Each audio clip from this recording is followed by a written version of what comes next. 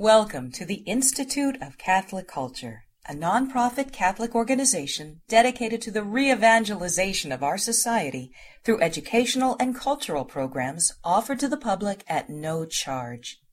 This and other presentations, hundreds of hours of audio, are available for free on our website, www.instituteofcatholicculture.org. There you can listen to or download educational programs related to all aspects of our divine faith, and you can review our schedule of upcoming events. We hope you can join us in person. In the name of the Father, and of the Son, and of the Holy Spirit. Amen. Our Father, who art in heaven, hallowed be thy name. Thy kingdom come, thy will be done, on earth as it is in heaven. Give us this day our daily bread, and forgive us our trespasses, as we forgive those who trespass against us. And lead us not into temptation, but deliver us from evil. In the name of the Father, and of the Son, and of the Holy Spirit. Amen. Amen. All right, we welcome back again Dr. Jeffrey Morrow for the conclusion of Deconstructing the Bible, the Crisis in Biblical Interpretation. Dr. Morrow, it's a pleasure to have you back. It's a pleasure to be back. So hopefully we'll cover everything that's on the handout. We'll see. If not, the modernism lecture will take over from there, because that's how I hope to end, is how this crisis in biblical interpretation that we've been covering, the history of it, entered the Catholic world. And I think the modernist crisis is the important place where that happens.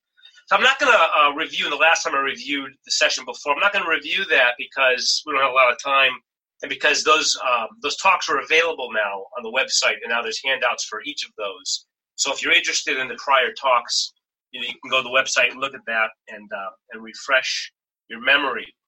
But where we left off, I believe we were talking about Johann David Michaelis, and I'm going to write these names in here now that Father Hezekiah taught me how to do this. So I'm going to try to see if I can type the names in here. Johann David Michaelis and his student, Johann Gottfried Eichhorn,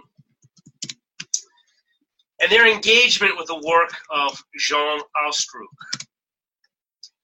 Now, Ausdruck is an important figure. He was a Jewish surgeon to King Louis XV of France.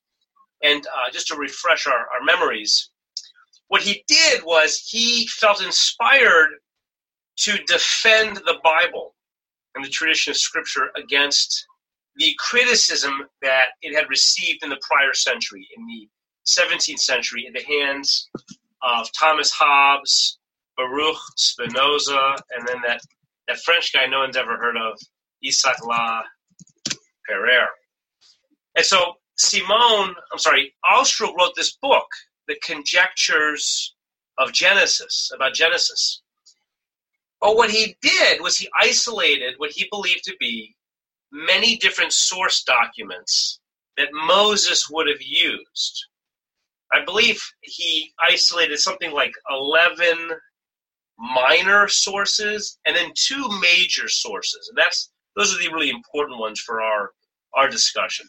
Right? He called source A, and the other he called source B. Now, in our first webinar, in the question and answer period, somebody asked about the documentary hypothesis. Well, this is part of that early stage.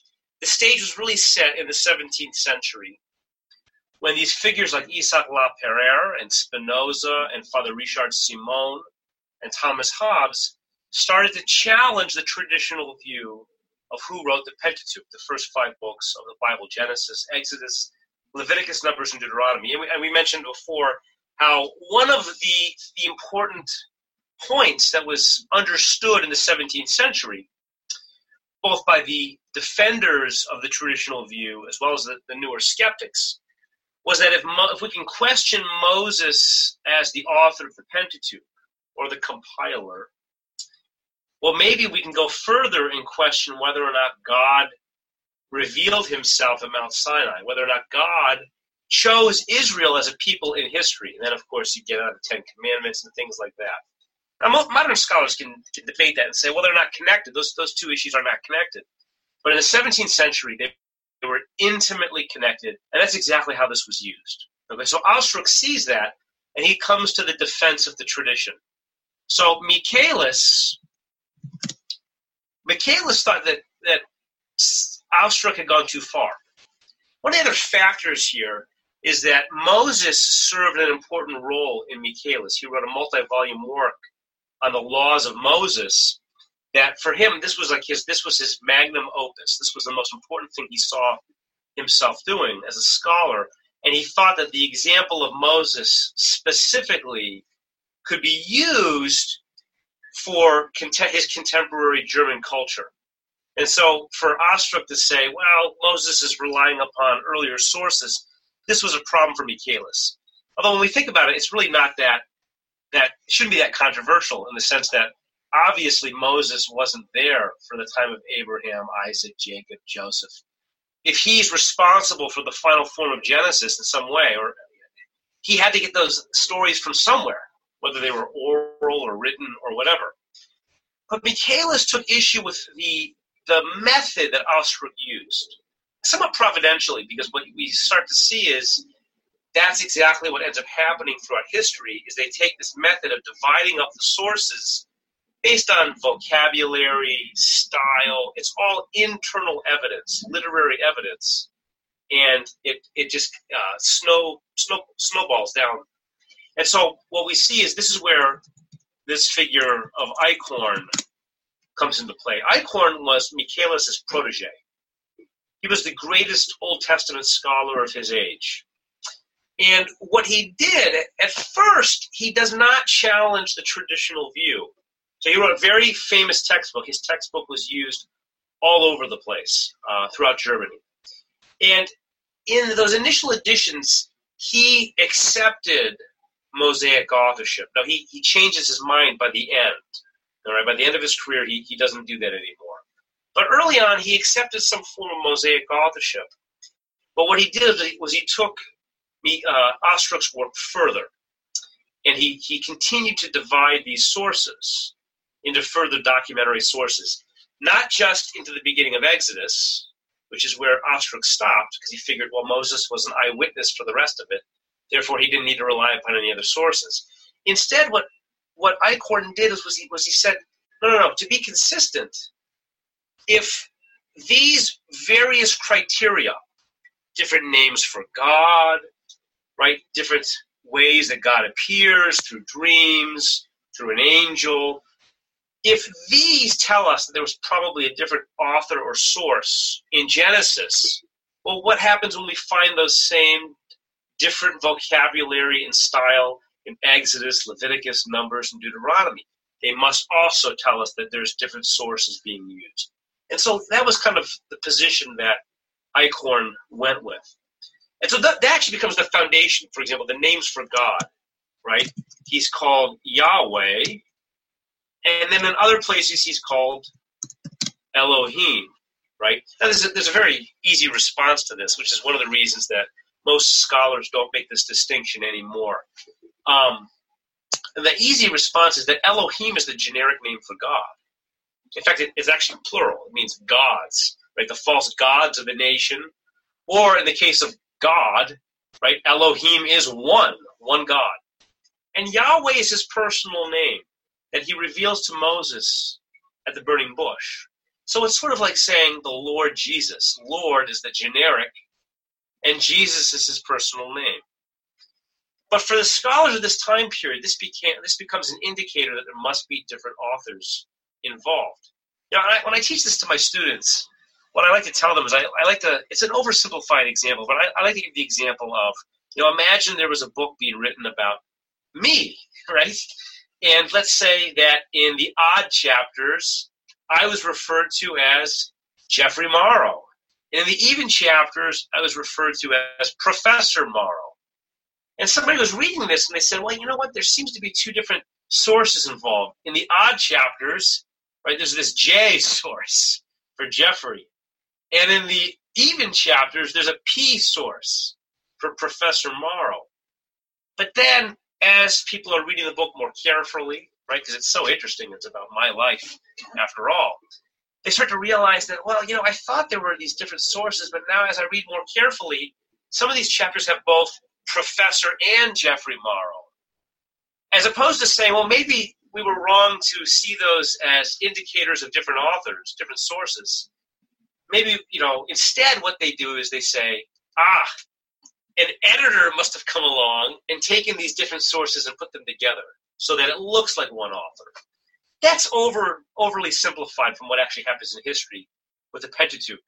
But it does give you a sense of what happens. Right? I mean, all we have to do is think about Genesis chapter 3. Genesis chapter 3, as this history of this documentary hypothesis plays out. Genesis chapter 3, we find both Yahweh and Elohim used.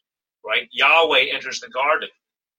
Right? And yet, the serpent speaks to Eve, the woman, of Elohim. Right? And so the argument is, well, even though this is a Yahwistic source using J, the editor put in Elohim in there, and things of that nature. So what we start to see is at the ground level, this starts to build and have a great momentum. There's another thing I want to mention about Eichhorn that's very important, and that is his focus on myth and mythology. He's one of the early figures here who starts to use this category of myth to describe what we're finding in the Old Testament. Now, this is kind of the early stage of Romantic philosophy, and that's going to be very important as we approach the 19th century. And so what some of these biblical scholars did, inspired by Romantic philosophy, is they didn't see myth as necessarily something that wasn't, that was completely false. But this is how we use the term now. Somebody might say, if you go outside in the cold, you might catch a cold, right? Well, anybody who's studied medicine or biology knows that you catch colds from viruses, you get bacterial infections from bacteria, not from temperature, right? And so somebody might say, well, that's a myth. That's not how Eichhorn and others were using the term. What they're doing is they're not denying there's truth there. They're denying its historical value as a historical source. So there may be some philosophical truth or some other truth. Excuse me. But they're not seeing them as historically valuable. And that's significant. So that starts a whole chain of scholars arguing that we need to look at the Bible and isolate what's historical from what's mythical. Okay? So that's sort of where we left off in the last time. The next major scholar I want to mention here, I guess we should talk about what's going on with Jesus. What about Jesus? So New Testament and Old Testament scholarship is all developing at the same time. As I study the history, I'm convinced that the major trends begin with the Old Testament, and then they move to the study of the New Testament and to the study of Jesus and the historical Jesus. Most of the scholars we're covering, not all of them, but the overwhelming majority, are teaching both Old Testament and New Testament. They're publishing in both Old Testament and New Testament. But I'm going to focus on where they were most influential. So Eichhorn is most influential in the Old Testament. The figure I'm going to mention right now, Wilhelm de Wet, I'm typing this out for you, although it's also in the handout. Wilhelm de Wet, Wilhelm Martin Leberecht de Wet, worked in both Old and New Testaments, but he's most significant for the study of the Old Testament. All right? He continues the trends of Eichhorn. We're going to come back to him, though, because I want to talk about historical Jesus studies that's happening before de Wet. I want to talk about the figure Samuel Hermann Ramirez, spelling his name wrong. Right? Ramirez lived from 1694 to 1768. Now, when you read his works that were published under his name at the time, he seems very orthodox. He's a very orthodox Protestant theologian. It would have surprised you to realize that his doctoral dissertation was on a figure we covered in either the last section or maybe it was the first webinar, Machiavelli. So Ramirez was a student of Machiavelli. He didn't know him personally, but he studied his works. He wrote his doctoral dissertation on Machiavelli. And so it should not surprise us that he was a religious dissembler of sorts. He was like Machiavelli's prince, except he didn't have the power of the prince. He was very much like John Toland in this sense as well. What Reimarus did is he put on this orthodox face. He wrote works defending traditional views of Christianity.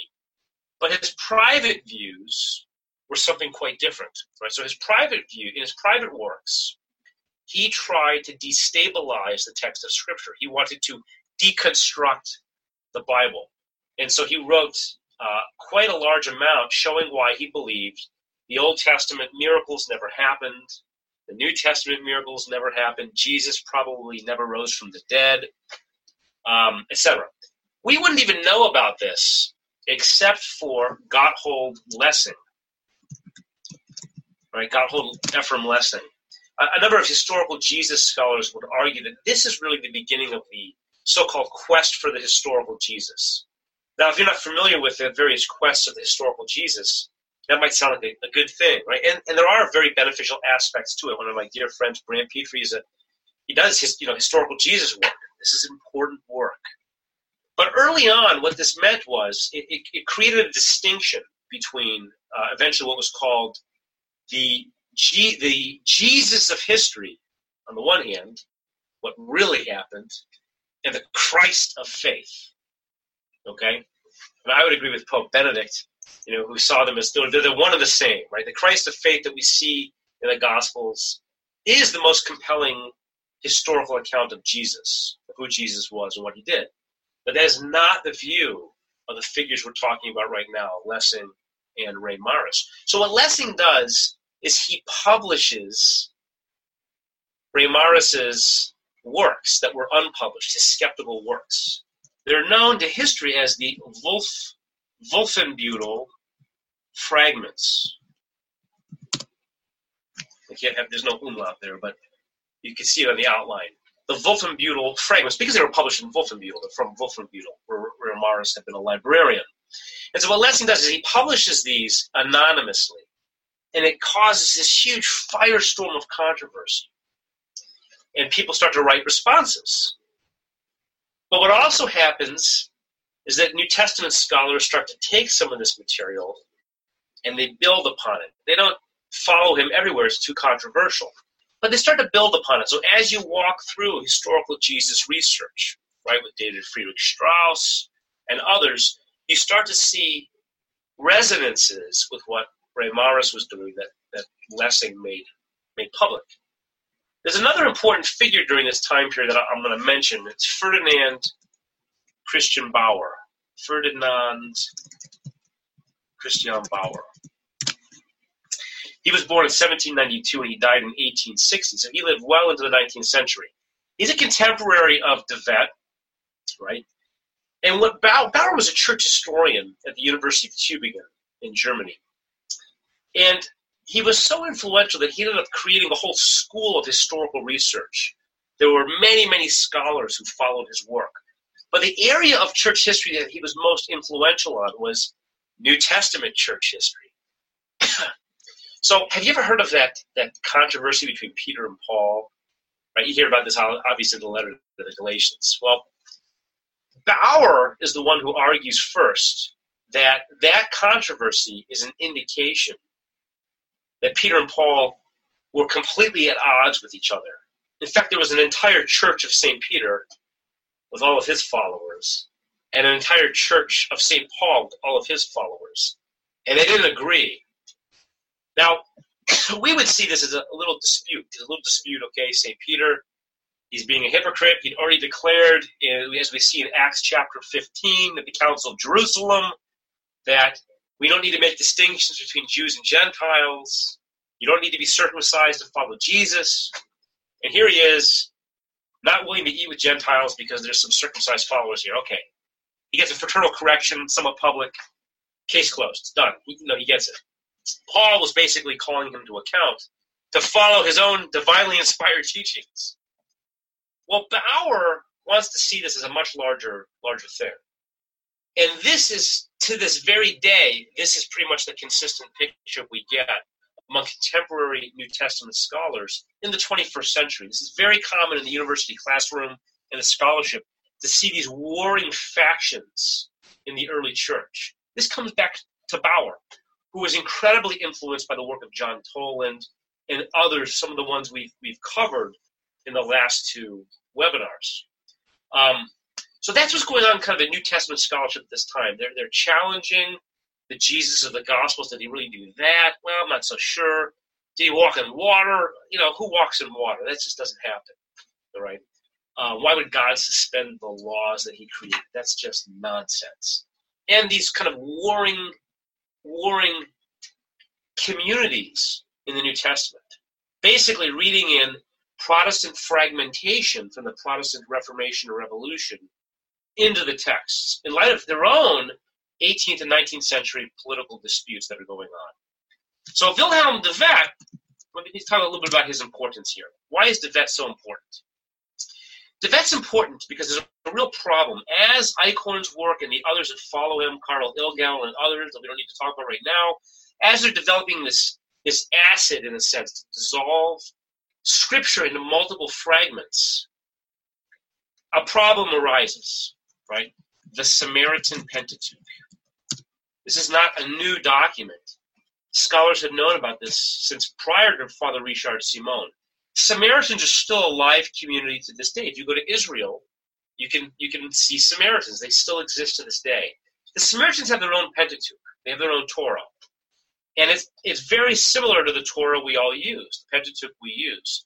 It's written in the Samaritan language, right? So they have a Samaritan dialect of Aramaic, and they have a Samaritan dialect of Hebrew. So they have both forms. They have their liturgical Pentateuch that they would use in their liturgy in Hebrew, in the Samaritan script, and they have one that's more common for their everyday use in Aramaic, which is their native language, Samaritan Aramaic. There are some differences. So, for example, in the book of Deuteronomy, the central sanctuary where they will worship is Mount Ebal. In the Samaritan Pentateuch, it is Mount Gerizim. Oh, I misspelled that. Sorry about that. And the reason that it is Gerizim is that that's where their temple is to this day. Right? The Samaritans worship on Gerizim. Right? We see this in the Gospel of John when Jesus is speaking with the woman at the well. Right? We worship in this mountain, but you Jews say it's in Jerusalem that we should worship. And Jesus says the hour is coming where it will neither be there nor here, but you will. The true worshipers will worship God in spirit and in truth. So this is kind of that debate. But other than these few passages where the Samaritans have a text that represents their theological views, the entire Pentateuch is the same. Why is that a problem? Because, again, this is not fully formed by de Wet's time, but as we get into the 19th century, isn't the Pentateuch written not by Moses, but by the J source, maybe as early as the 10th century, maybe later, and the E source? And isn't the J source a southern text? Right. This is what we taught in the classroom. Genesis 1 was written after the Babylonian exile by a priestly source, right, in Jerusalem.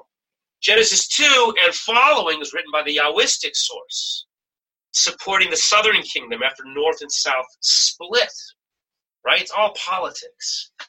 Well, that's because for these biblical scholars, they are entrenched in political conflict, as we're going to see in a few minutes here. So the problem becomes, why would the Samaritans, descendants of the northerners, after the split between north and south, why would they have southern texts?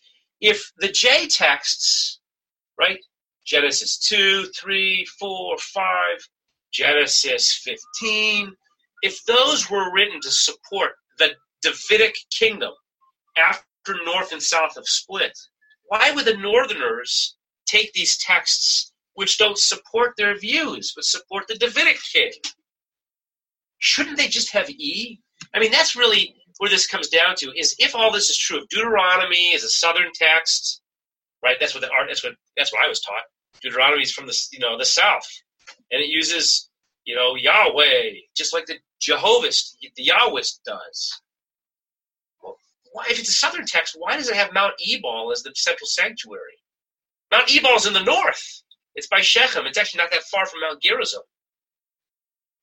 Anyway, they say it's southern. Okay. But if it's southern, why would the northern Samaritans have the whole book of Deuteronomy? And they do. There says it's Mount Gerizim. But they have Deuteronomy. Why would they have the priestly source? Isn't the priestly source coming from the priests who have newly come into power after the Babylonian exile? And they're trying to, this is where circumcision comes from. This is where the Sabbath comes from, the Jubilee tradition, the tithing to the priests. All of these traditions are there. Why? Because you have these priests who are coming to power. They want to rule the people that are now freed from Babylonian exile. How are they going to do it? Through rules that they're going to create and write stories saying, of course you have to give us a tenth of everything. Why? Because God said so way back when. You weren't aware of that? Well, here's the text. That's how this gets used. But that's the question. Why would the Samaritans have all of these texts? On this theory, they basically should just have the northern Elohistic texts. They should not have Genesis 17, the account of circumcision. They should have a portion of Genesis 22, maybe not all of it, because the scholars argue that Genesis 22, with the binding of Isaac, is a combination of J and E texts. More detail than you need. But the point is, the Samaritan Pentateuch, its very existence is a problem for this theory. So what does De Wet do? De Wet argues that there is a long history of cordial relations between the North and the South. He creates this story, this narrative, where North and South were working together, and the Northern priests were getting advice from the Southern priests, and nobody really challenges that. It just kind of brushes away the problem of the Samaritan Pentateuch. All of a sudden, it's no longer a problem. Now we have an explanation for why they would later in the history start adopting the Pentateuch of the South as it is developing, as it is filling out. And then what De Wet does is he dates Deuteronomy very late. Once that piece is there, all the pieces are kind of set in place for Wellhausen later to come up with a more robust form of what we know of as the documentary hypothesis. Right? Again, De Wet is also very influenced by Romantic philosophy. He wants to follow that mythic tradition of Eichhorn. The big problem he has is rationalism. Okay, so you have the work of the philosopher Immanuel Kant. I didn't put this in the handout, but this is some important background to think about.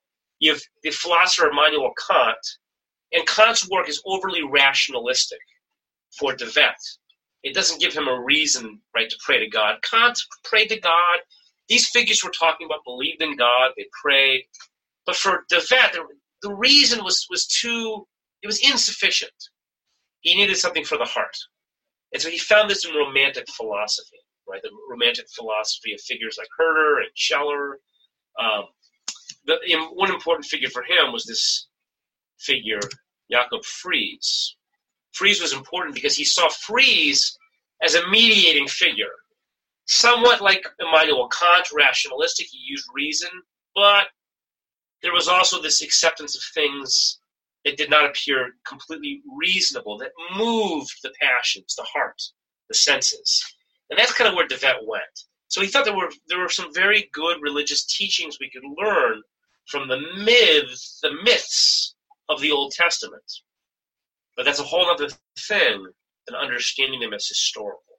And that's kind of where we are in the early to middle part of the 19th century. I want to move to two major German figures. All right, Julius Wellhausen and Heinrich Holtzmann. But before I do, I want to give a little context here. I'm not sure if we'll get through this in the first half, and that's okay, because we're doing okay.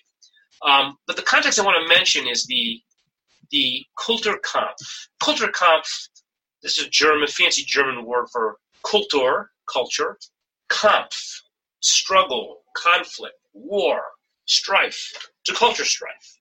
What this refers to, in the context of history, is basically the 1870s, when Otto von Bismarck was trying to unify Germany. He was the Protestant Prussian ruler, right, who started to unify Germany. And this became a big issue, an all-encompassing issue. And what the Kulturkampf was basically a struggle against the Catholic Church in Germany.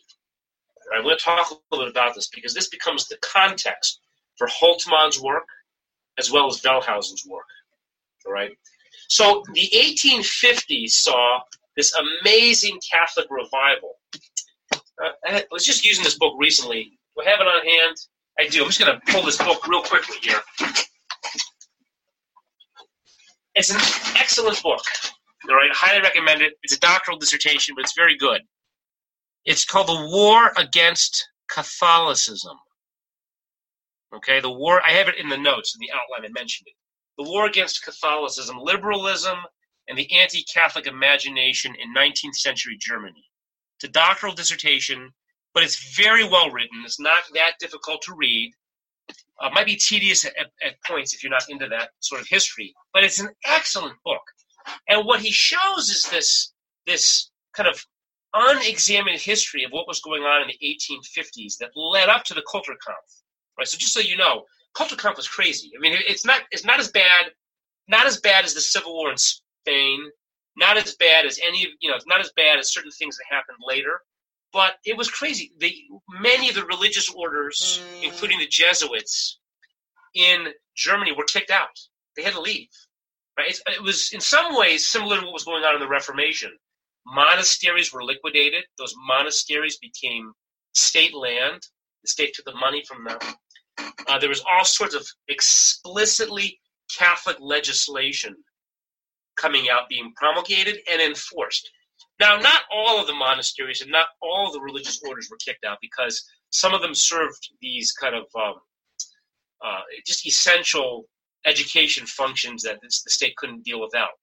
But it's an important part of the history. And what a lot of scholars will say is this is an aberration. This is so odd. This is not what you would expect. And what Michael Gross does in this volume is he shows that this is not the case at all. In fact, I'm going to quote from here just for a minute, because I have you as a captive audience. This is worth reading. What he says is, while most accounts of the Kulturkampf give the impression that the anti-Catholic campaign arose spontaneously and suddenly at the beginning of the 1870s, and therefore provide little sense of the wide and deep-running anti-Jesuit, anti-monastic, and anti-Catholic hysteria prior to German unification, the groundwork that made the Kulturkampf possible was in fact prepared over a period of decades. The anti-Jesuit paranoia, rabid anti-monasticism and anti-clericalism, and fervent anti-Catholicism that explain the passion of the Kulturkampf developed along with a dramatic revival of popular Catholicism during the 1850s and 1860s. And that was a large quotation from his book. And it's so true.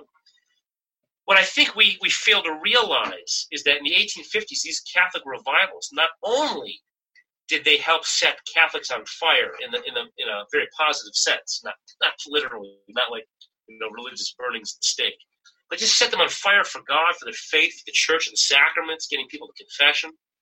But there were loads of Protestants and even Jews who were participating in the revivals. It's absolutely amazing that people would leave work and they would go and participate in these very explicitly Catholic revivals. They didn't all become Catholic, but it got them excited about their own faiths, taking their faith seriously. It's kind of an amazing phenomenon. The point I'm trying to make is that the revivals, you couldn't ignore them. And so when the state was trying to unify, it started to see, Bismarck and the people supporting his Kulturkampf started to see that there's this big obstacle here, and that is the Catholic Church. Why? Because it's got a lot of land. And where are these Carthusians coming from? These Carmelites, these Jesuits. We got some of them from Spain and Italy. Of course, there is no Italy yet, right? It's becoming Italy. We've got them from all over, not from here. I mean, some of them are from Germany. The point is they're coming from outside. They're foreigners. And moreover, they support the Pope. I think we mentioned in an earlier session this issue of episcopal appointment. Who gets to appoint bishops? Well, in Germany, most of the bishops were appointed by the state, right? And the religious orders circumvented all of that. So they were seen as foreigners and as potential threats to the security of the state. That's kind of an important thing to keep in mind. Of course, what's the big event that happens in 1870? Of course, your volumes are all muted, so I can't hear any of you. But I know you all know the First Vatican Council, right? The First Vatican Council closes in 1870, closes early, because Pius IX and the Papal States, the Vatican, is being protected by these French troops. They're invaded by the Piedmontese under Gregory XVI, right, prior to Pius IX. This is a real problem. What do we do? And so help the Pope. And so people come to support the Pope, especially the French. And so the French troops are basically the only thing between Pius IX, the Pope at the time, and the hopefully invading troops. They're going to take over the Vatican. Well, what happens in 1870? The Franco-Prussian War breaks out between the French and the Prussians. And so the French troops have to leave protecting the Vatican, and they go and they help fight the Prussians, right? Bismarck and others. And the Piedmontese come in, and the Pope becomes a prisoner of the Vatican. Vatican I ends, and no more papal states. There's no more, ever again, to this day, papal states. Right? So we get Vatican City with the Concordat and Mussolini later. That's in the 20th century. But all this politics is important because it gives you a sense of what's going on behind the scenes. The broader Prussian, Protestant, political context in which Wellhausen and Holtzmann are working is one that is anti-Catholic, anti-Jesuit, right? Anti-ritual, anti-sacrament, anti-priesthood. All of that is there. And that's all important to keep in the back of our heads as we're walking through this history. All right? So that's all going on behind the scenes. Now, I want to mention a couple things taking us back to the 18th century with Michaelis and Göttingen and tying us in here is that ever since the foundation of the University of Göttingen and these Enlightenment universities, some of them are reconstituted. In the case of Göttingen, it is formed for the first time. They're trying to create good civil servants for the state. Initially King George, but eventually just the German state.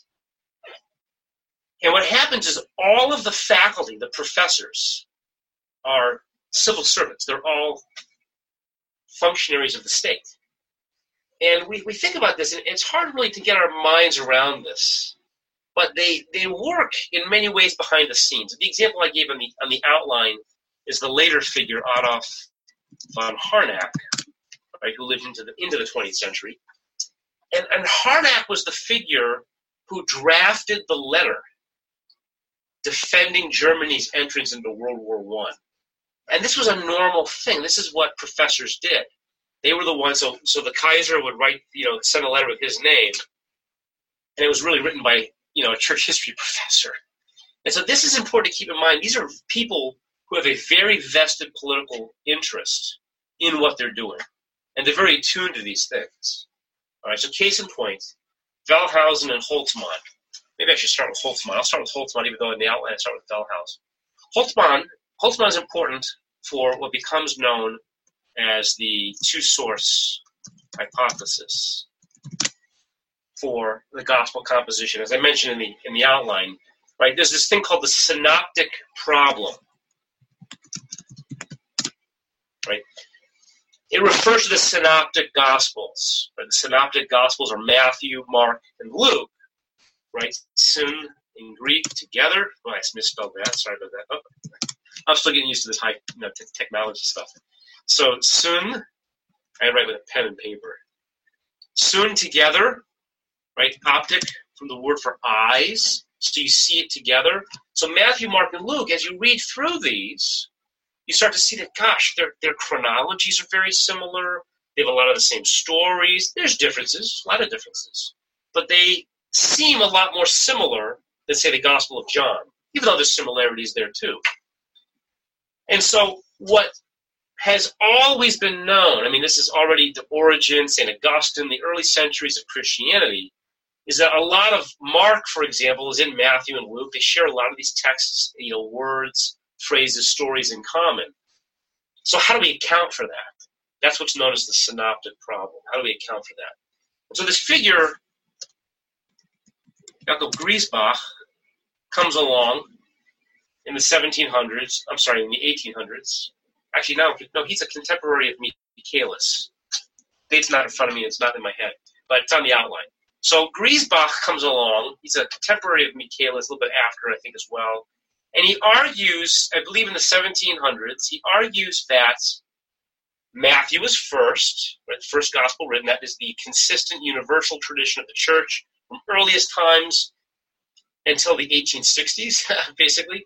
And what Griesbach argues then is that what happens is this. He's going to tweak St. Augustine's view.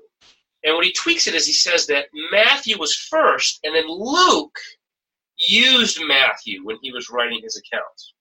Which doesn't stretch, doesn't strain credibility too much. Luke says he uses other sources. And then what Griesbach does is he argues that Mark also used Matthew and Luke. And the tradition, of course, that we have from Papias in the 200s, which is preserved for us in Eusebius's Ecclesiastical History in the 300s, 4th century, is that Mark is summarizing Peter's preaching in Rome. So he's using a gospel that basically represents St. Peter's preaching, the first pope. Now, I'm not going to get into the newer theories and what's going on and what actually happened. But what Griesbach wants to argue is Mark is using Matthew and Luke. So Holtzmann enters this history in the 1860s. Right? Holtzmann was born in 1832, died in 1910. And I believe it was 1863. It's on the outline. He argues in print that no. Matthew's not first. Mark is first. There's a lot of reasons for this. It's the shortest, it's the simplest, blah, blah, blah. So he argues that Mark is the first gospel, and that Matthew and Luke both use Mark. Now, nobody basically followed him. There were a lot of refutations. People were fairly persuaded by the refutations of Holtzmann. Okay? But then enter 1870, and then 1872, and we can go forward in time. All of a sudden, in the 1870s, during the Kulturkampf, and into the 1880s, Holtzmann's view begins to gain traction. It begins to gain a following in the German-speaking world. And then in the early 20th century, it takes off. You are hard-pressed, I tell you right now, you are hard-pressed to find in the English and German-speaking world scholars who argue that Matthew was first. They exist. I know a lot of them, the few, my friends, myself, but we are few and far between. The majority of scholars now in the English and German-speaking world, and it doesn't matter if they're evangelical Protestant, if they're more liberal Protestant, Catholic, whatever. I've heard homilies at Catholic Masses. I've heard homilies going on about Markan priority and Q, right, the Q source, which accounts for passages that are similar in Matthew and Luke, but nowhere else. So this becomes widespread. Why did it become widespread, and why after Vatican I? It's not just the 1870s, it's Vatican I. Well, because Vatican I defined solemnly the authority of the Pope, papal infallibility, the right, which none of you will find as radical, but it was radical, the absolute right of the Pope to be able to communicate directly with his bishops, regardless of where they were. Why is it so radical? Because states were arguing that the Pope did not have that right. He had absolutely no right to communicate directly with their appointed bishops, unless they say so. So Vatican I says absolutely not. Pope has the right to communicate directly with his people. So when it came to papal authority, where did the church go? Where did it go? Matthew chapter 16. You do a whole webinar just on that, right? Matthew chapter 16, right? Jesus says, you are Peter. And upon this Peter, this Petra, this rock, I will build my church, right? You are, in the Aramaic, it would be Kepha. You are Kepha, upon this Kepha, right? In the Greek, he is Petros, the masculine form of Petra. And the reason for using Petra, that feminine form, sorry for the tangent, is because that's what the Dome of the Rock was called. The rock, the Even Shetia. The rock that the temple was built upon was the Petra, right? So that in Matthew 7, when we hear Jesus talk about the wise and foolish builders, the wise man builds his house on the Petra. So he's making a link between Peter and the rock of the temple, or the new church. I will give you the keys of the kingdom of heaven. What you bind on earth shall be bound in heaven. What you loose on earth shall be loosed in heaven. Okay? Luke chapter 22, where Jesus says, Simon, Simon, Satan has determined to sift you like wheat. Many English translations obscure the Greek here. Actually, it's better if you look at some of the foreign translations. But the Greek actually says, Simon, Simon, Satan has determined to sift you. It's plural you, all of you, y'all, like wheat. But I have prayed for you, singular, Simon Peter, that when you come back, when you return, strengthen your brothers. He's singling Simon Peter out there. John 21. Simon, son of John, do you love me more than these? Right? Domine tu omnia nosti tu scisque amo te. Lord, you know all things, you know that I love you. What does Jesus say to him? Feed my sheep, tend my lambs, feed my flock. Well, who does that? The shepherd. Well, who's the good shepherd? Jesus. Just as God is the good shepherd in the old. Jesus, in John's gospel, is the good shepherd. He is God. And he is entrusting that shepherding ministry to St. Peter and thus his successors. Those are what are cited in Pastor Eternus of Vatican I. Not Mark. You could cite Mark. There's a lot of Petrine stuff in Mark. But it doesn't. And so what starts to develop is this argument in the Prussian state of Germany that Mark is the earliest gospel, right? Mark doesn't have all those Catholic embellishments from the early Catholic Church of Matthew 16, Luke 22, John 21. Doesn't have any of that. That was all added in later in these debates between the Petrine Church and these other churches. No, the earliest gospel is Mark. And therefore, there's no supremacy of Peter or the Pope. So this became enforced in the German universities. If you wanted to get promoted, if you wanted to get tenure, if you wanted to get a job, you basically had to hold a Markan priority. This becomes really important, actually. Now, I don't mention this in the outline, but there's a fantastic book on the history of the discipline of history in the United States by a man named Peter Novick called That Noble Dream, right? It's the quest of objectivity in the history disciplines. And one of the things he shows is how in all these disciplines of history, and it worked for biblical studies as well, these scholars, English-speaking scholars, particularly in the United States, were being trained in Germany by these German historians. And so this stuff spread like wildfire. There's another figure involved, which we'll mention after the break, in disseminating this stuff among the English-speaking world. Suffice it to say, this became the mainstream view in the German academy, in what was going on in Germany. We could say a lot about that, but instead I want to turn our focus to Julius Wellhausen. I know I only have a few minutes before the break, but I'm going to take those minutes. So Wellhausen is a very important figure here. He also wrote on the New Testament. He also followed Holtzmann in the Markan priority. But I don't want to focus on that. Nobody knows about him for that. They know about him because of the documentary Hypothesis. He gave it its most clear expression. The main textbook version that is still circulated today in textbooks around the world, even though you're not going to find scholars who adhere to this classic formulation anymore. They don't exist really anymore. They'll tweak it. Maybe there's no J, there's just the E, D, and P. Maybe there's no E, it's just J, D, and P. And P we split into P and H. And of course there's levels. There's E1, E2, E3, J1, J2, J3, etc. It's really complicated, really fast. And now they're moving into a fragmentary hypothesis, which is closer to what De Wet was arguing, more or less, where there's no documentary sources, just little bits and patches and little stamp-sized fragments, millions of them all over the place. They just kind of get sewn together by varying layers of editors. Well, Wellhausen's key here. Wellhausen was a staunch Bismarck supporter. And he hated the Torah, the Pentateuch. He loved the prophets. Surprise, liberal Protestant in Germany. Loved the prophets. Down with ritual, boo, tradition, right? But he had never read the Torah until much later in life. So he's writing this Prolegomena zur Geschichte Israels, right? The Prolegomena, the history of Israel, which was a revision of his earlier Geschichte Israels, history of Israel, which I mentioned in the outline.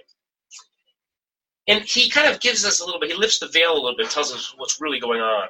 And what he says is, he felt bad, he felt guilty that he had not read the Pentateuch. Aren't the prophets based in the Pentateuch?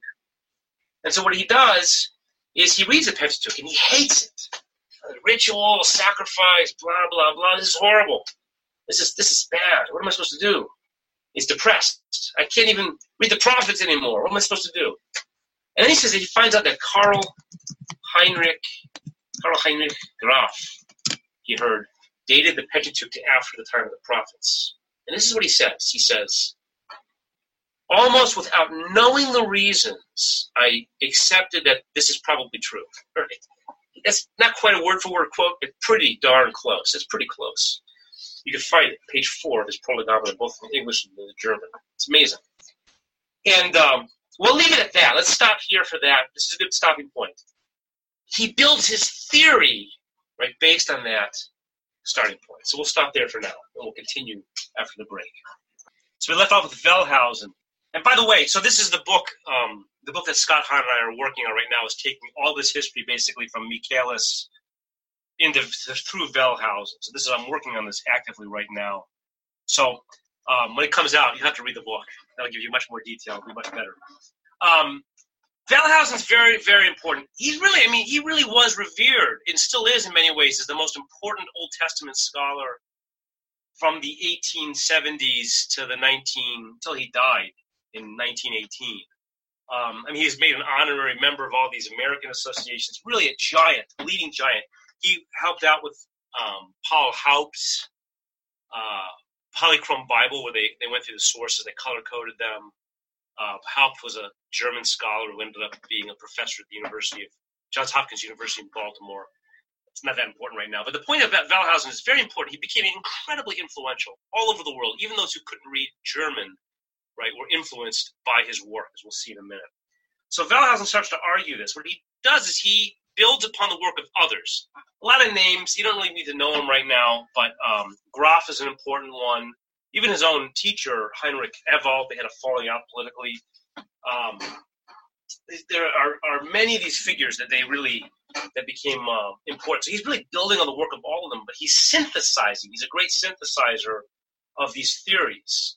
And so he comes up with this cogent view, right? So he says that, the priests are they're interested in ritual, sacrifice, stuff like that. The cleanliness laws, right?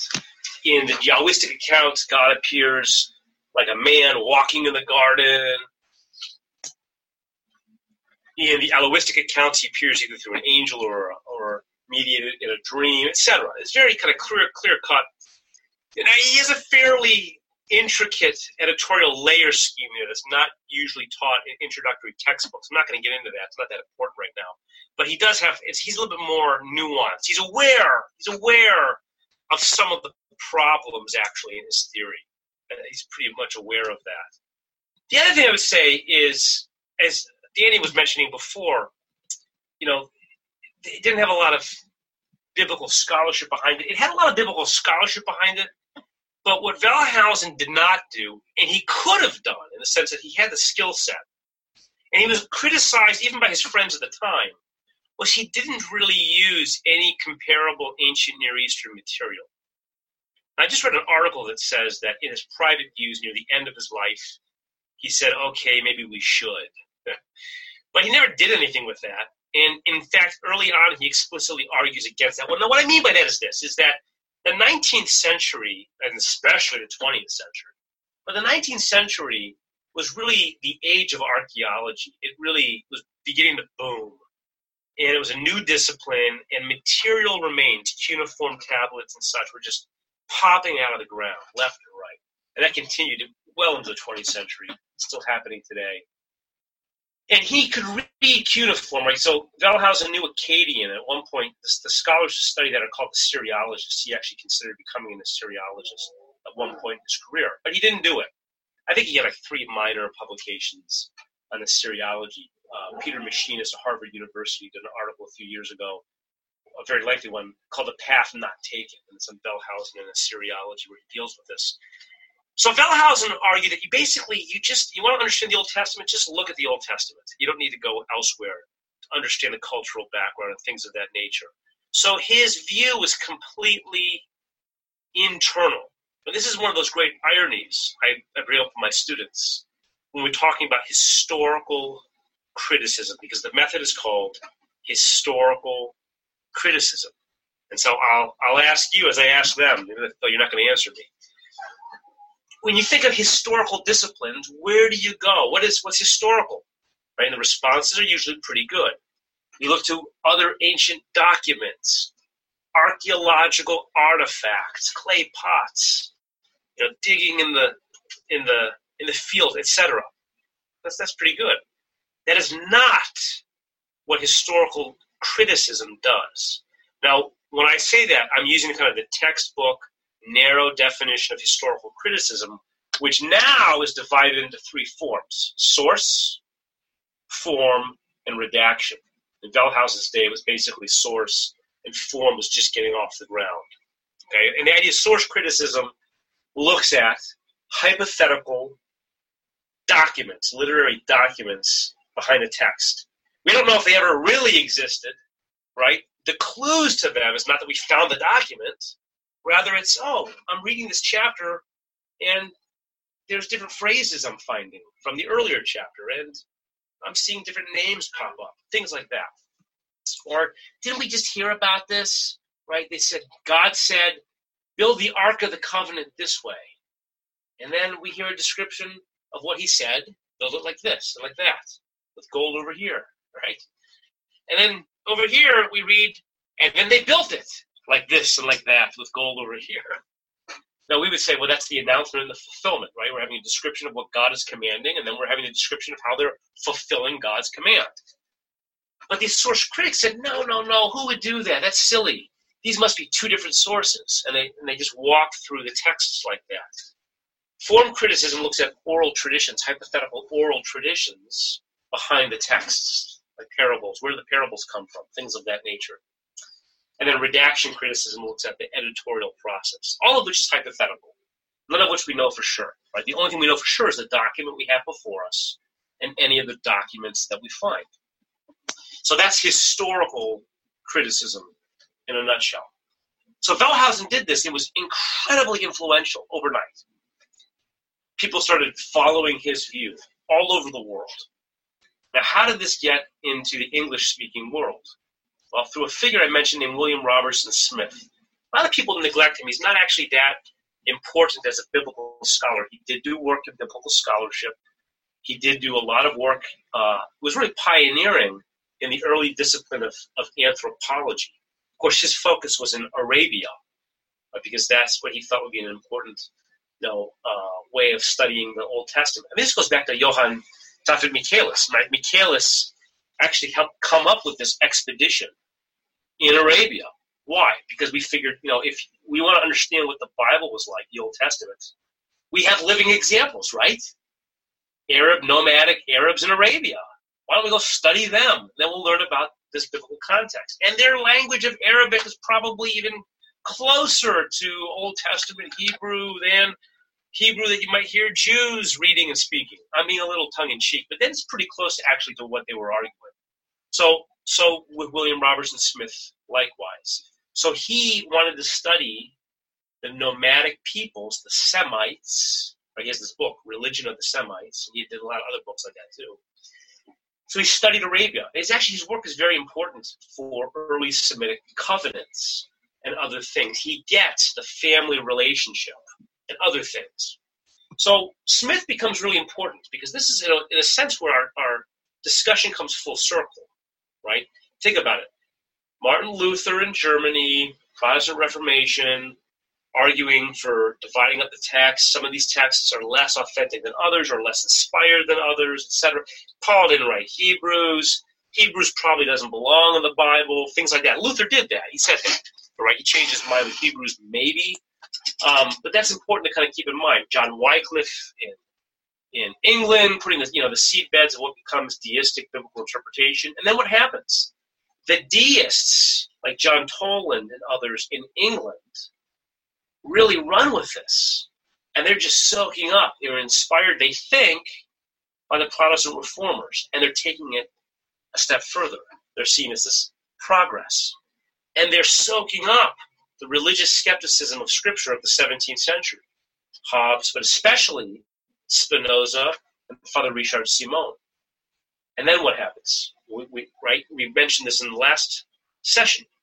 Through the work of Johann Zemler and Johann Michaelis, especially those two, all of this deistic English language biblical scholarship comes into the German world through their translations and their work. Zemler actually translated some of this deistic work. He did it for his teacher, Baumgarten, and others.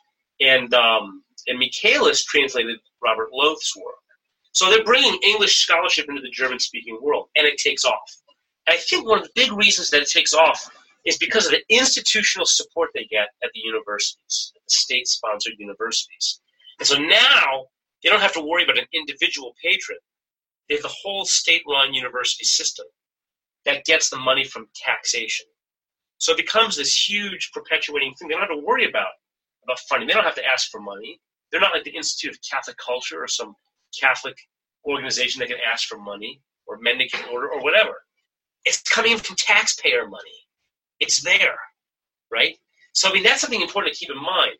It's always there. They're not hungry. They don't have to go looking for it. It's there.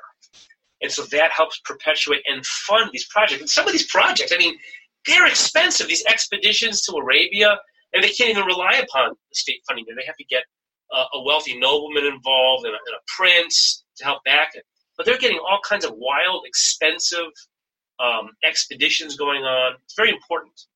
And so Germany takes that English criticism and just builds upon it. And now what's happening? Now, William Robertson Smith travels to Germany.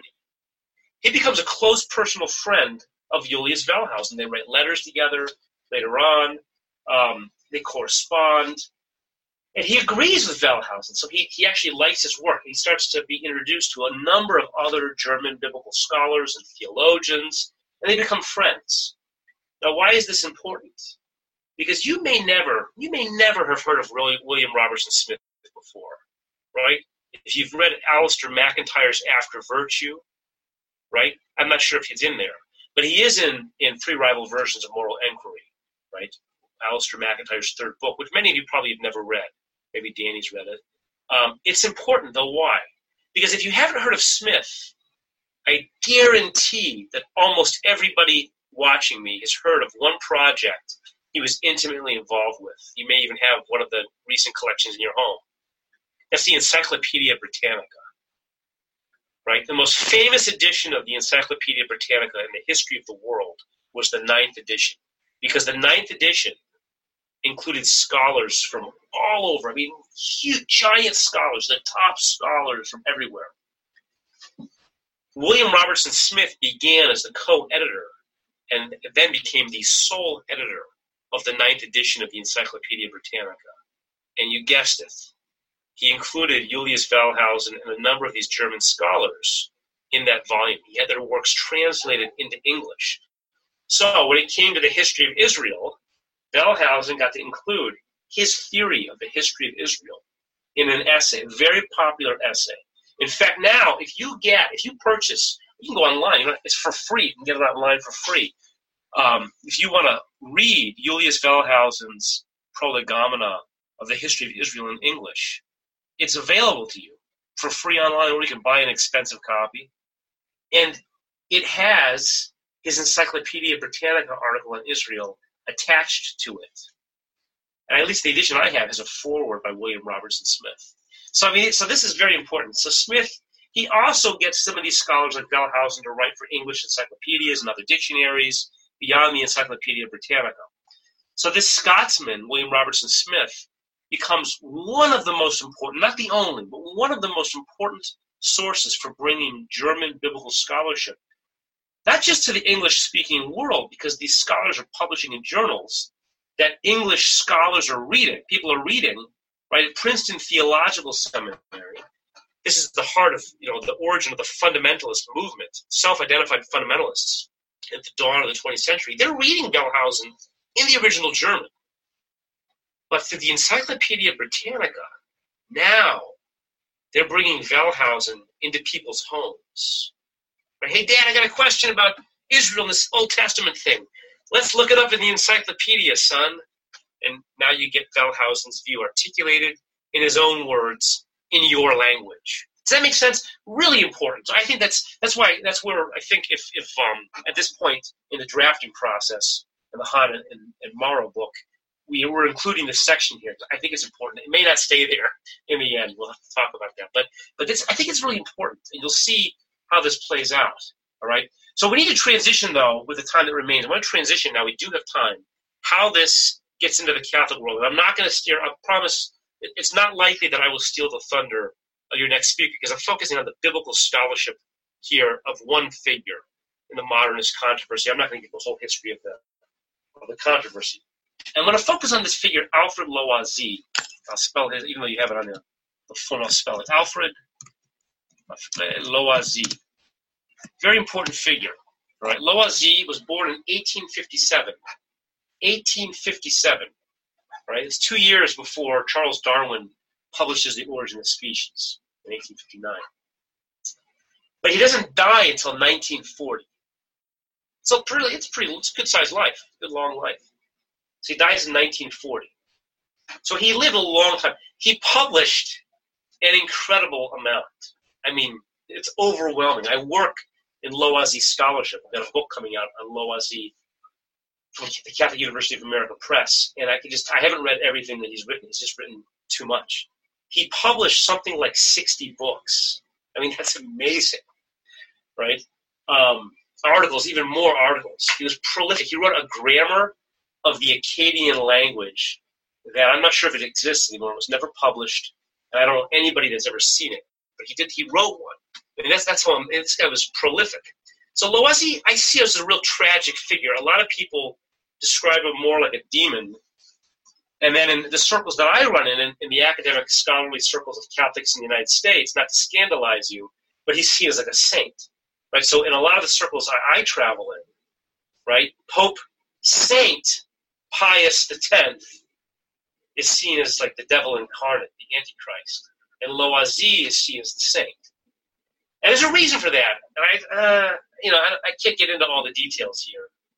And it's sad, but I think if you study the history, this is live, so but it's going to be saved, so I have to be careful what I say.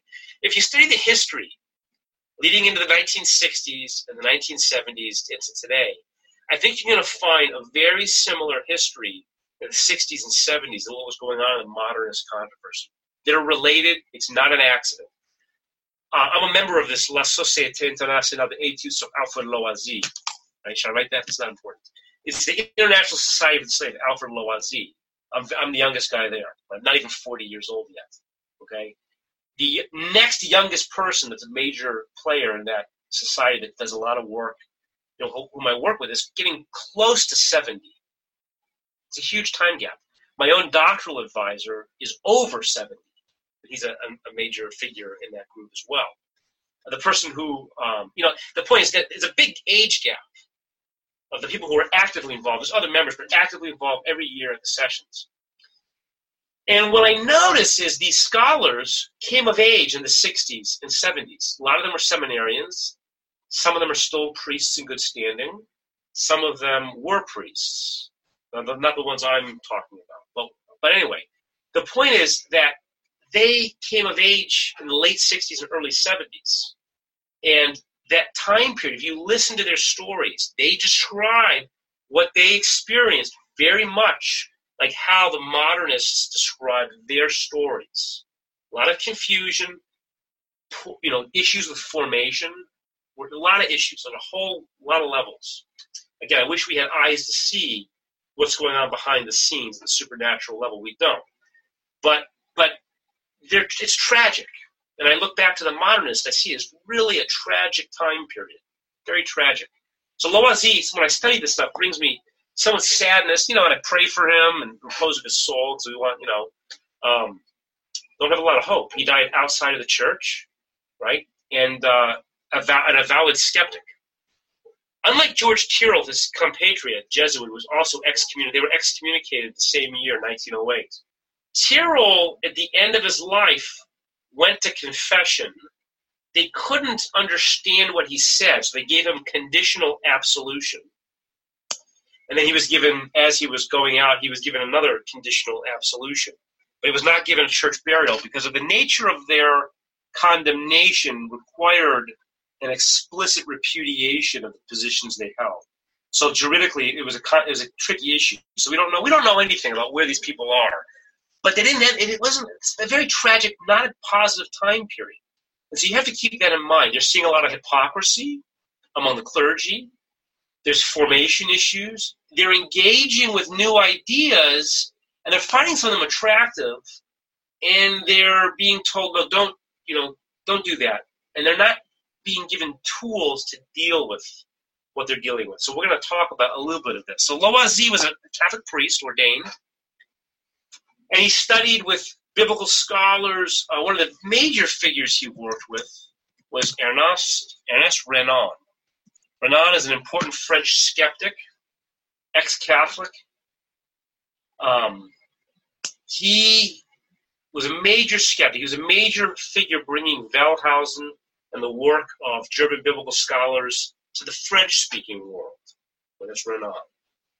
So Loisy received permission from his spiritual director to audit, to sit in Renan's classes. In hindsight, who knows if that was maybe not the best idea.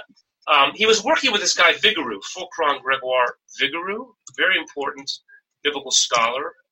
I could say that publicly. I can defend it. People don't like that. A lot of modern scholars think Vigouroux was a nutcase, a simplistic, simple-minded Catholic apologist, a pretty impressive apologist. Great command of languages, scripture, ancient texts, science. He wrote on biology. He wrote on all sorts of things.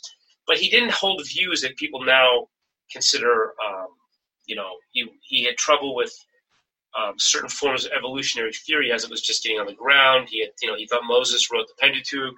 There were all these things that are kind of forbidden in the academy. He defended traditions of the church, and he did a lot of apologetics. Well, Loisy had problems with some of the ways he did apologetics in the classroom. He didn't find them all very persuasive. Combine that with Loisy studying with Renan, where he's getting to hear German historical criticism, the stuff we've been talking about, firsthand from somebody who uses it well and knows it very well.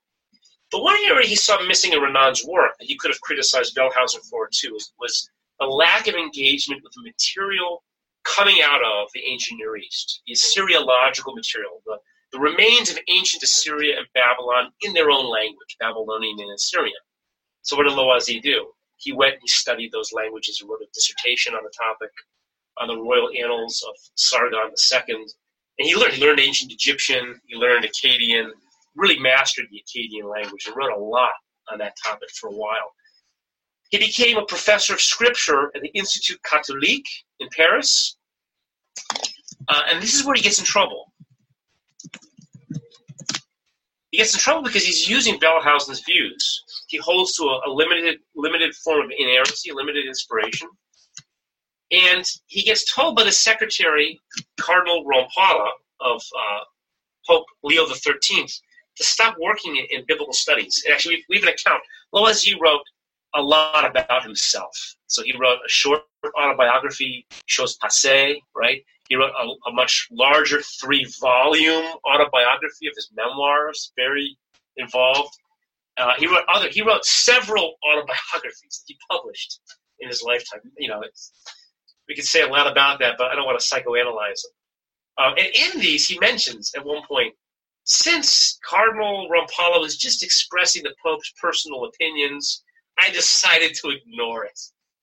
It's really not the kind of thing you do. And he really narrates this as trying to avoid being excommunicated, laying low, and then once he gets excommunicated, he narrates that as a breath of fresh air, as a moment of liberation. So it's tricky to figure out what was he thinking early on. So he's writing this stuff, he gets in trouble. Then in 1893, Pope Leo XIII publishes Providentissimus Deus, the first papal biblical encyclical ever. And his main targets are Maurice Dalst, who I don't think I mentioned, right, the rector of the seminary in the Institut Catholique where Loisy was teaching, and Loisy. So those are the two figures that were really at the heart of Leo's work. It was the main figures involved. He didn't name them. It wasn't a tradition. It was a tradition in papal documents not to name the people by name that you're dealing with. You want to deal with them privately, personally. You have concern for their souls, that sort of thing. And you recognize that there are broader movements out there. There are more people being influenced by what you're doing. So Leo sets up the Pontifical Biblical Institute to deal with this. The Pontifical Biblical Commission gets set up. And the Pontifical Biblical Commission starts with Loisy's former teacher, Vigouroux, at its head as secretary. It starts to address some of these issues, like the Mosaic authorship of the Pentateuch, which it defends in 1906. Right? And then, so St. Pius X becomes Pope in 1903. Great catechist, and a concern. He's the one who lowers the age of Eucharist or reception. Great concern for the faithful. He's been getting wind of all of these movements going on at Catholic seminaries, by Catholic priests like Loisy and others. And he's very concerned for the harm this can do, right, for the faith, for the people. So in 1907, he publishes Providentissimus Deus. Right? This is his, Pascendi Dominici Gregis, Providentissimus Deus. I'm getting confused. It's late at night. Past my bedtime. Pascendi Dominici Gregis, condemning modernism. Already prior to this, so this comes out in September. Already prior to this, I believe it's in July. I think it's on the outline. The Holy Office of the Inquisition, signed by St. Pius X, comes out with Lamentabili Sine Exitu.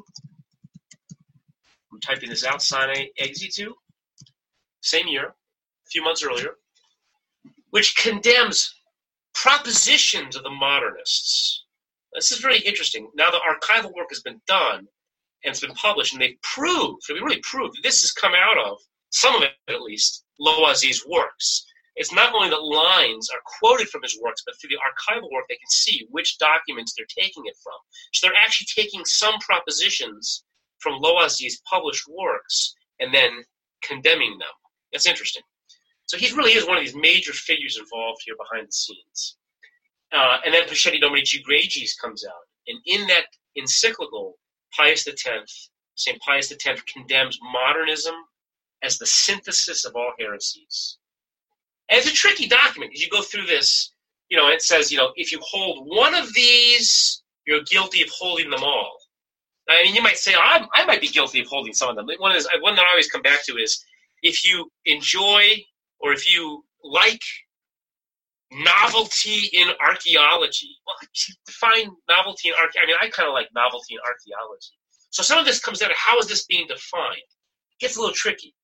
And so these figures are trying to figure, he's talking about me? Is he talking about me? Is he talking about you? Who's he talking about? And Loisy, they kind of know he's talking about him.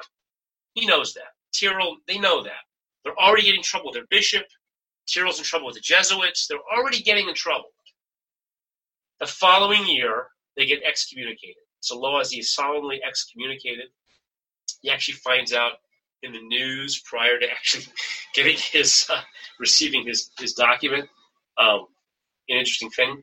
And then he becomes the chair of the history of religion at the Collège de France, and that's where he retires from. And then he dies in 1940. He publishes a tremendous amount, and he goes off the deep end. I mean, he starts to explain the origin of Christianity and Jesus and the resurrection based on the cult of Mithras, and he's influenced by this Belgian scholar, Frans Cumont, and all these stuff kind of happens. It's important to keep in mind, though, because I think this is what I would argue. I would argue that this time period is incredibly important for understanding the crisis in modern biblical interpretation in the Catholic world. Two major reasons.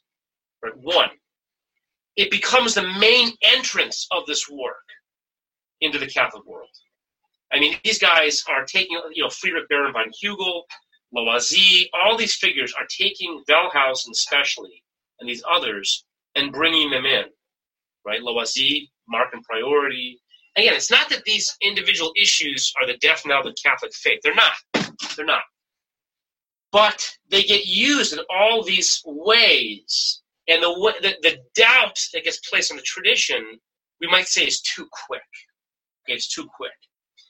And they're not submitting to authority, etc. The same old story. But they're all doing this. So these seminary textbooks have become very popular. They're being used all over the United States of America, France, all over, Germany. So that's the number one, is this becomes amazingly influential in the Catholic world, forming Catholic priests. And then it goes underground. It doesn't really disappear. There's a very important book called, I think it's American Catholic Biblical Scholarship by Gerald Fogarty. Great historian, great history, great book. I don't agree with all of his conclusions and the ways in which he narrates the history, but if you just read the data, and if you read the end notes, it's very telling. You get to hear about the archival work showing evidence that what some of these professors were teaching was one thing, and then with select students, and behind the scenes when they wouldn't get in trouble, they were teaching what was forbidden. And that's interesting. So that's always there under the ground. I don't think that ever dies away. And it starts to creep up little by little. You start to see scholars pushing the envelope in the 50s and in the 60s, and then it kind of reaches ahead and more controversies break out. And then they see themselves, they re-narrate the history so that they see themselves as being able to do this work. That's a whole other topic for another time. The second thing that happens is actually the response against the modernists. It becomes overly harsh, and it's not all done by the magisterium. You have this group that gets started, this Sodality of Pious. It's just a kind of an unofficial group. And it's like a secret spy network. I mean, Dan Brown would have a heyday. You just, these fiction writers make up all this stuff. When you look at the history, there's real weird things going on that, are almost unbelievable, and yet they're true. And they would plant documents in professors' offices. They would steal material. They would do anonymous denouncements. It's like, the Washington Post and the New York Times of the day in France. The Washington Post wouldn't care when I was teaching in the classroom. But imagine that they did.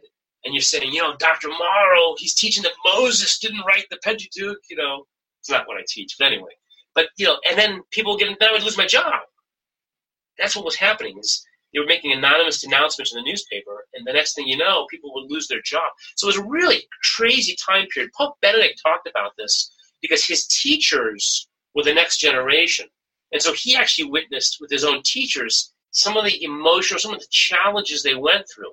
Actually, when Pope Benedict went for his second doctorate, what's called the habilitation, his Habilitationsschrift, his second doctorate in the theology of history in St. Bonaventure, he was required to remove a section of it because Michael Schmaus, the theologian as a reader on his committee, said, "No, this is a modernist thing. You can't have that. That's not allowed." So he actually had to remove part of his thesis.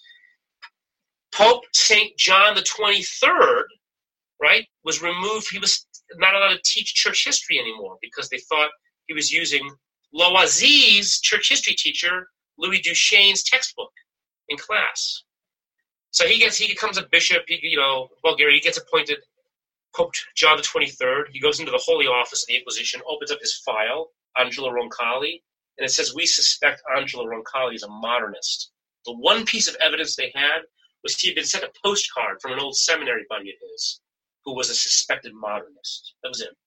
So he pulls his pen out, and he writes, "I, John the 23rd Pope, declare I have never been a modernist." Okay? So this is just an important part of the history to keep in mind.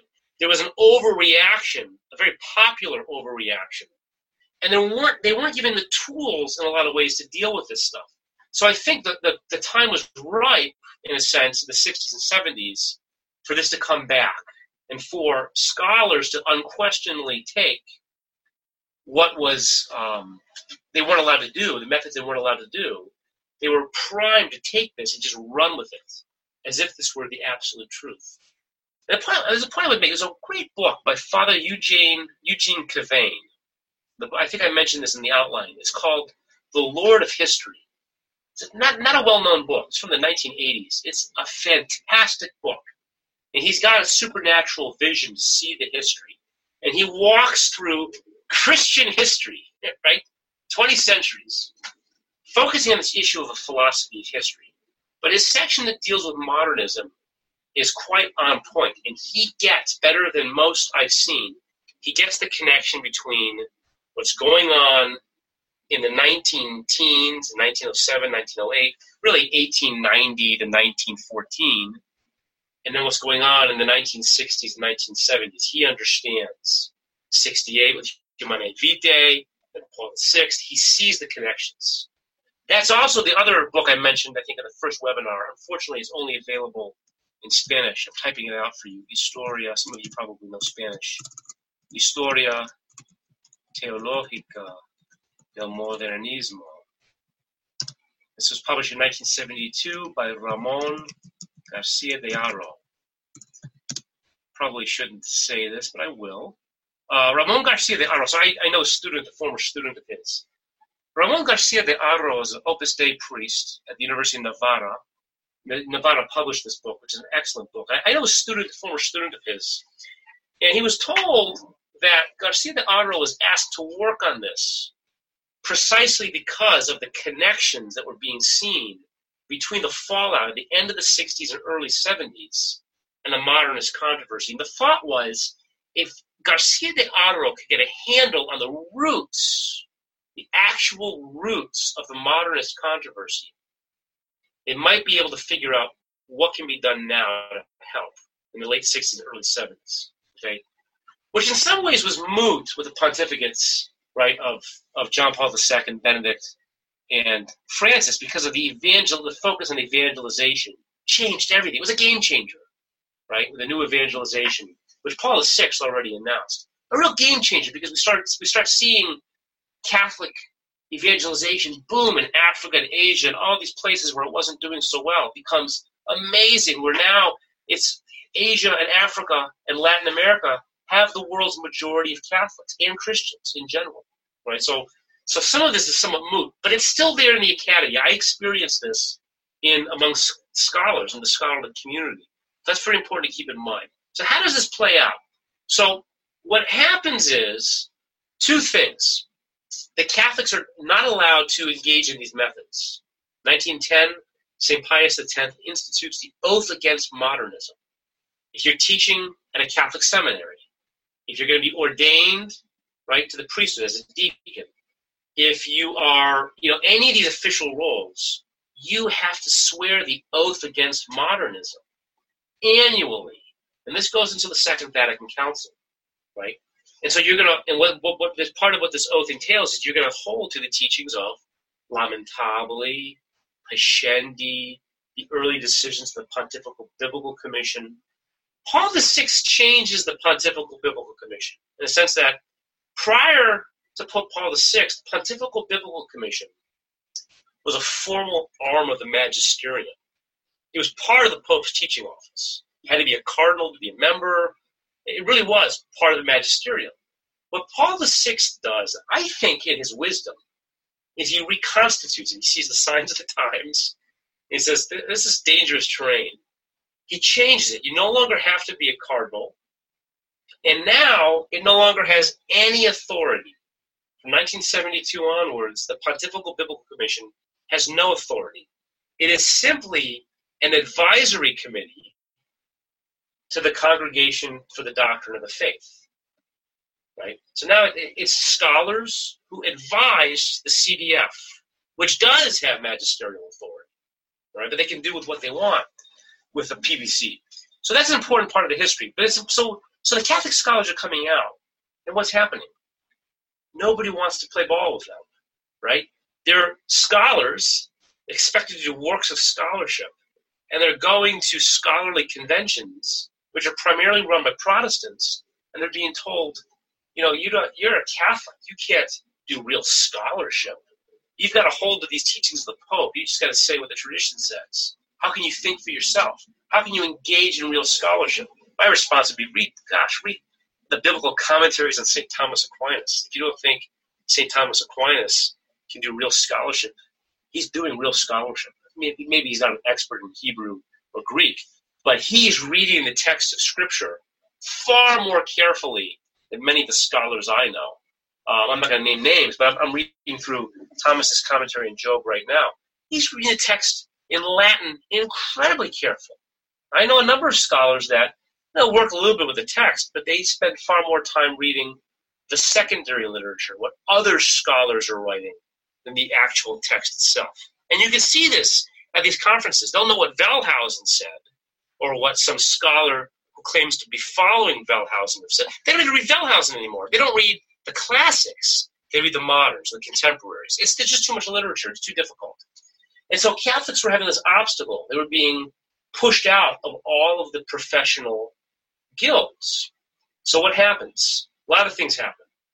They start to see signs of the times where they start to read what's coming from Rome and elsewhere as allowing them to engage in these methods. For good reason. The tone is changing already with Pope Pius XII, jumping the gun a little bit here. Pope Pius XII in 1943. In 1943, Pius XII decides to publish an encyclical in the anniversary, the 50th anniversary of Leo XIII's Providentissimus Deus. So he publishes Divino Afflante Spiritu, which I'll write for you. It's not on the handout. There's a new problem he had to deal with in part, and that was people were over-spiritualizing things, and they didn't want to get back to history. They were neglecting the literal sense of Scripture, which is very important. It was very important for St. Thomas Aquinas. It's very important for the Church. It's very important if you want to understand the Bible. And so Pius XII starts to say we need to engage in historical research, which Leo had already said we needed to do. And Pius XII starts to say, well, we can, there's nothing wrong, right, with engaging in some of these theories as theories. We always have to take the Church's magisterium as the guiding principle, right? The Church's magisterium is given the Holy Spirit to infallibly guide us to properly understand Scripture. So keep that in mind. We can use the insights of the Church Fathers. And then understanding that, we can engage in modern historical scholarship. We might be able to learn something from this. So then in 1964, the Pontifical Biblical Commission, still as a part of the Magisterium, publishes Sancta Mater Ecclesia, right? Holy Mother Church, on the historical truth of the Gospels, still part of the Magisterium. In that document, it allows a form of form criticism. What is the basis there? The basis is this. The basic idea developing after Wellhausen, form criticism, is that there was an event. After the event, there was preaching about the event. After preaching about the event, there was writing about the preaching. This is a no-brainer, right? We can read this as, Jesus did something, and he said something. And the apostles preached his message. And then the apostles like Matthew and John and other disciples like Luke and Mark wrote this down. Right? Now the way in which that was being used, right, by the more kind of liberal-leaning German form critics, think of like Rudolf Bultmann,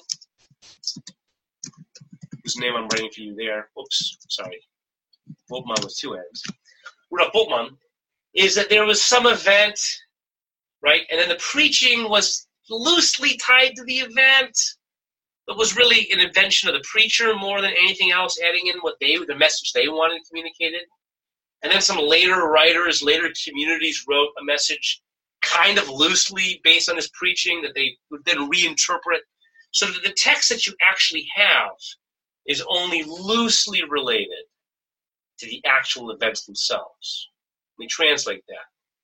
The text of Scripture then, the Gospels, become loosely related to Jesus and what he actually said and did. Right, this is why you have groups like the Jesus Seminar from the 1980s and 90s trying to figure out, well, what did Jesus do? What do you think? Did he do this? I'll cast this pebble. What does the majority agree with? Well, he said very little that's actually in the Scriptures, right? And then the rest of it's later theological speculation. That is not what the Catholic Church is doing in Sancta Mater Ecclesia. which gets used by the Second Vatican Council at Dei Verbum in its dogmatic constitution on divine revelation, Dei Verbum, which cites Santa Mater Ecclesia, Divino Flatte Spiritu, Providentissimus Deus, and many of these other sources from the tradition, including St. Augustine and others, to help us understand what it's trying to teach. But that message, I don't think, has gotten across to the scholars at large, in my opinion. And that's important to keep in mind. So I think you run into a lot of Catholic scholars that I run into, and this is part of the crisis I think that Ratzinger was dealing with, Pope Benedict was dealing with. What you see is they'll say, okay, so what, if the Yoistic community wrote this or the Eloistic community wrote that, I still believe it's inspired by God, right? There's still this unified theological message from God. And that can be fine, that the individual scholars can come to faithful conclusions from these theories. My problem is, I think what the problem here is they are unaware often that the theories that they're using, number one, have real historical problems. There are real historical answers to the questions they pose that they, the forgers of these theories, were not aware of. And in some cases didn't care. They didn't care about that. They weren't doing that for that purpose. The second thing is that they are using methods that were originally forged by anti-Catholics with an anti-Catholic purpose, supporting the Kulturkampf of Bismarck or whatever, right? Depending on what stage of the history we're talking about. And in some cases, they were anti-supernatural critics of Christianity. That's not Wellhausen's problem. That's not Michaelis' problem. That is Spinoza's problem. That was Toland's problem. Right? So that was the problem of some of these figures. And now they're using them, these scholars, some of them are priests, are using these theories as if they are neutral and objective. That's part of the problem. It's one thing to be using these and to say that, well, Genesis 15 was the early Yahwistic account of the covenant with Abraham, and Genesis 17 with circumcision is a later priestly account of the covenant with Abraham. And although they're contradictory accounts of the same covenant, God really made a covenant with Abraham, and we can learn something about that for our relationship. That's one thing. It's another thing to then see this as the way it was kind of forged as these things didn't happen. There was no Abraham. God did not make a covenant with Abraham. Personally, I find the work of more faithful scholars like Scott Hahn far more refreshing. And I'm thinking specifically of his book, Kinship by Covenant, right, which he published in 2009 from the Yale University Press. And it's a rewritten version of his doctoral dissertation. He has an account, again, a literary account based on ancient Near Eastern scholarship for why we have three accounts, Genesis 15, 17, and 22, of covenants with Abraham. They're not three contradictory accounts of the same covenant with Abraham.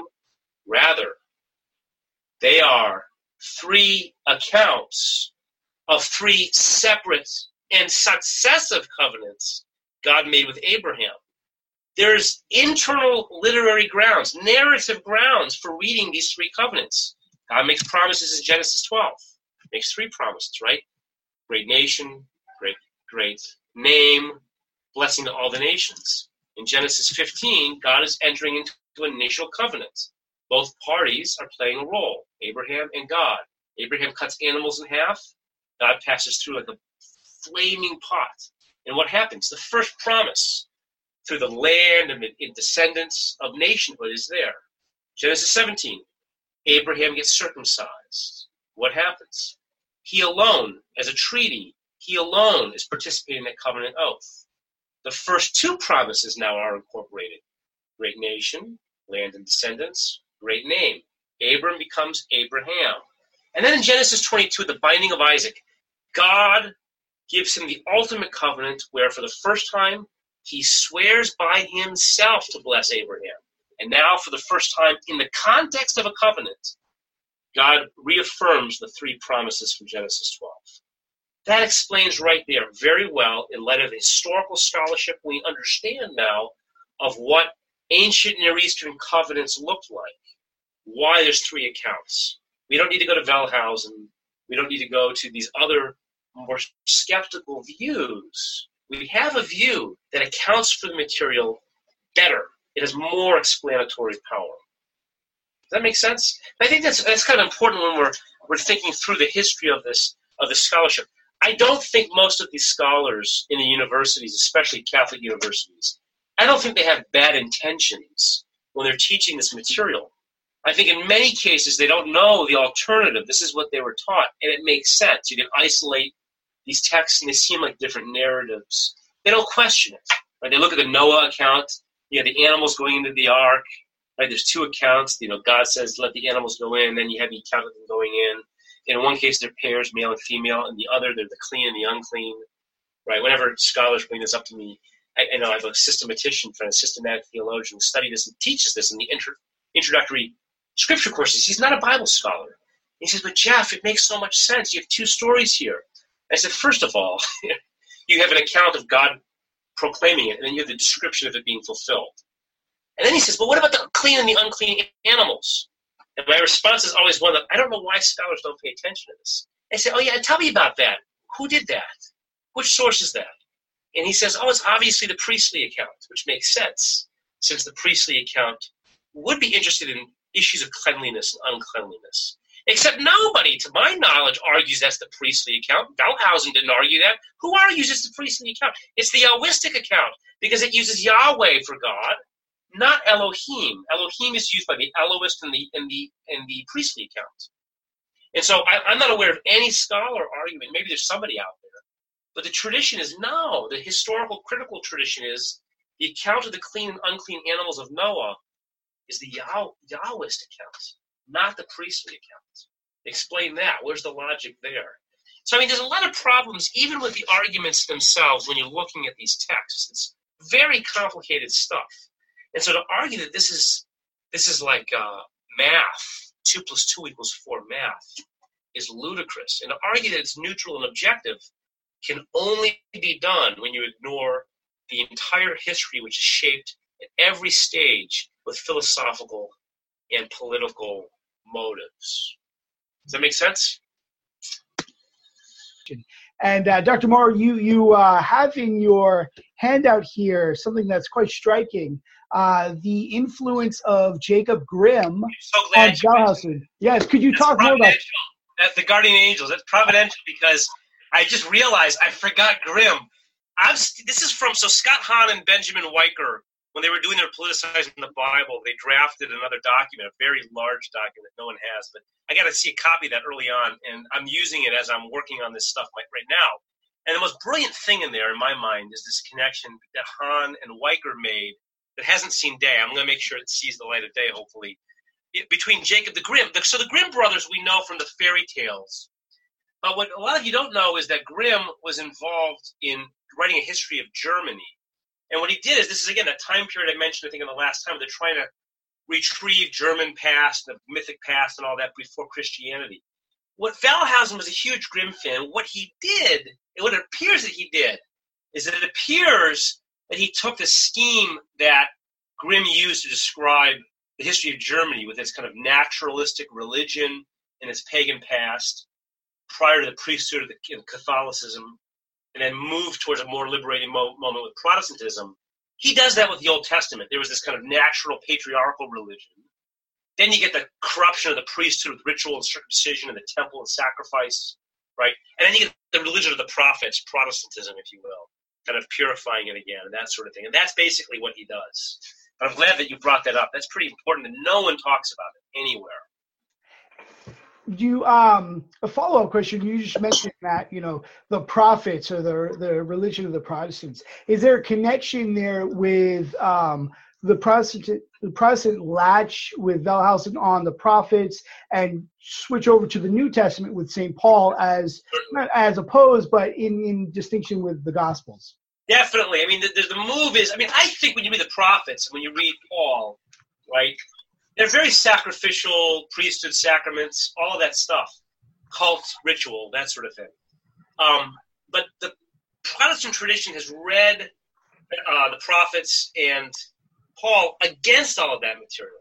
And Wellhausen completely, these scholars take that. They basically take the Protestant Reformation, run through the secular Enlightenment, and this is what you come out with. Yeah, great. We have a question coming from Rachel, who asks, why is the Bible offered as just another piece of literature in many colleges? Say that one more time. Why is the Bible offered as just another piece of literature in many colleges? That's a difficult question to answer. I think it depends on the colleges, but in general, I would say the way our universities are set up is one in which specific theological views are not given any kind of hearing, certainly not a main hearing. And so the idea is that it will be seen as a literature like any other, just as Christianity would be taught as a religion like any other. And this goes back at least to Machiavelli, right? And so it's going to be read as a literary text. The one benefit I would say with that is when they do that well, and when they do like a literary reading and they don't get into the history, when they just do who's saying what, the plot, who are the main actors, sometimes you can actually get a pretty good sense of the text and the theology. Sometimes not. Great.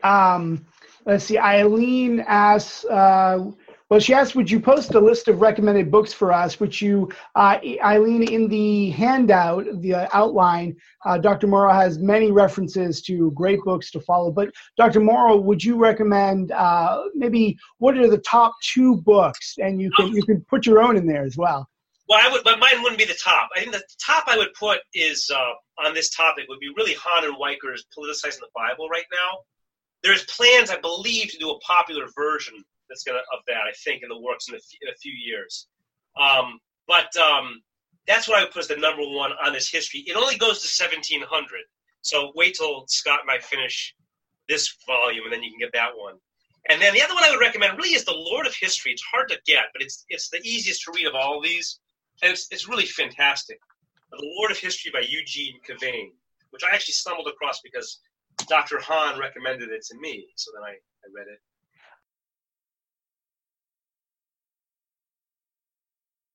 We hope you enjoyed this presentation from the Institute of Catholic Culture.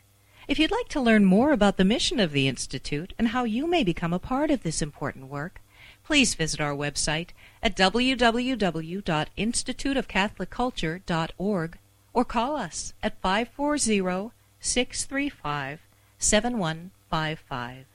And may the glory of Christ Church be ever more manifest upon the earth. St. John the Evangelist, pray for us.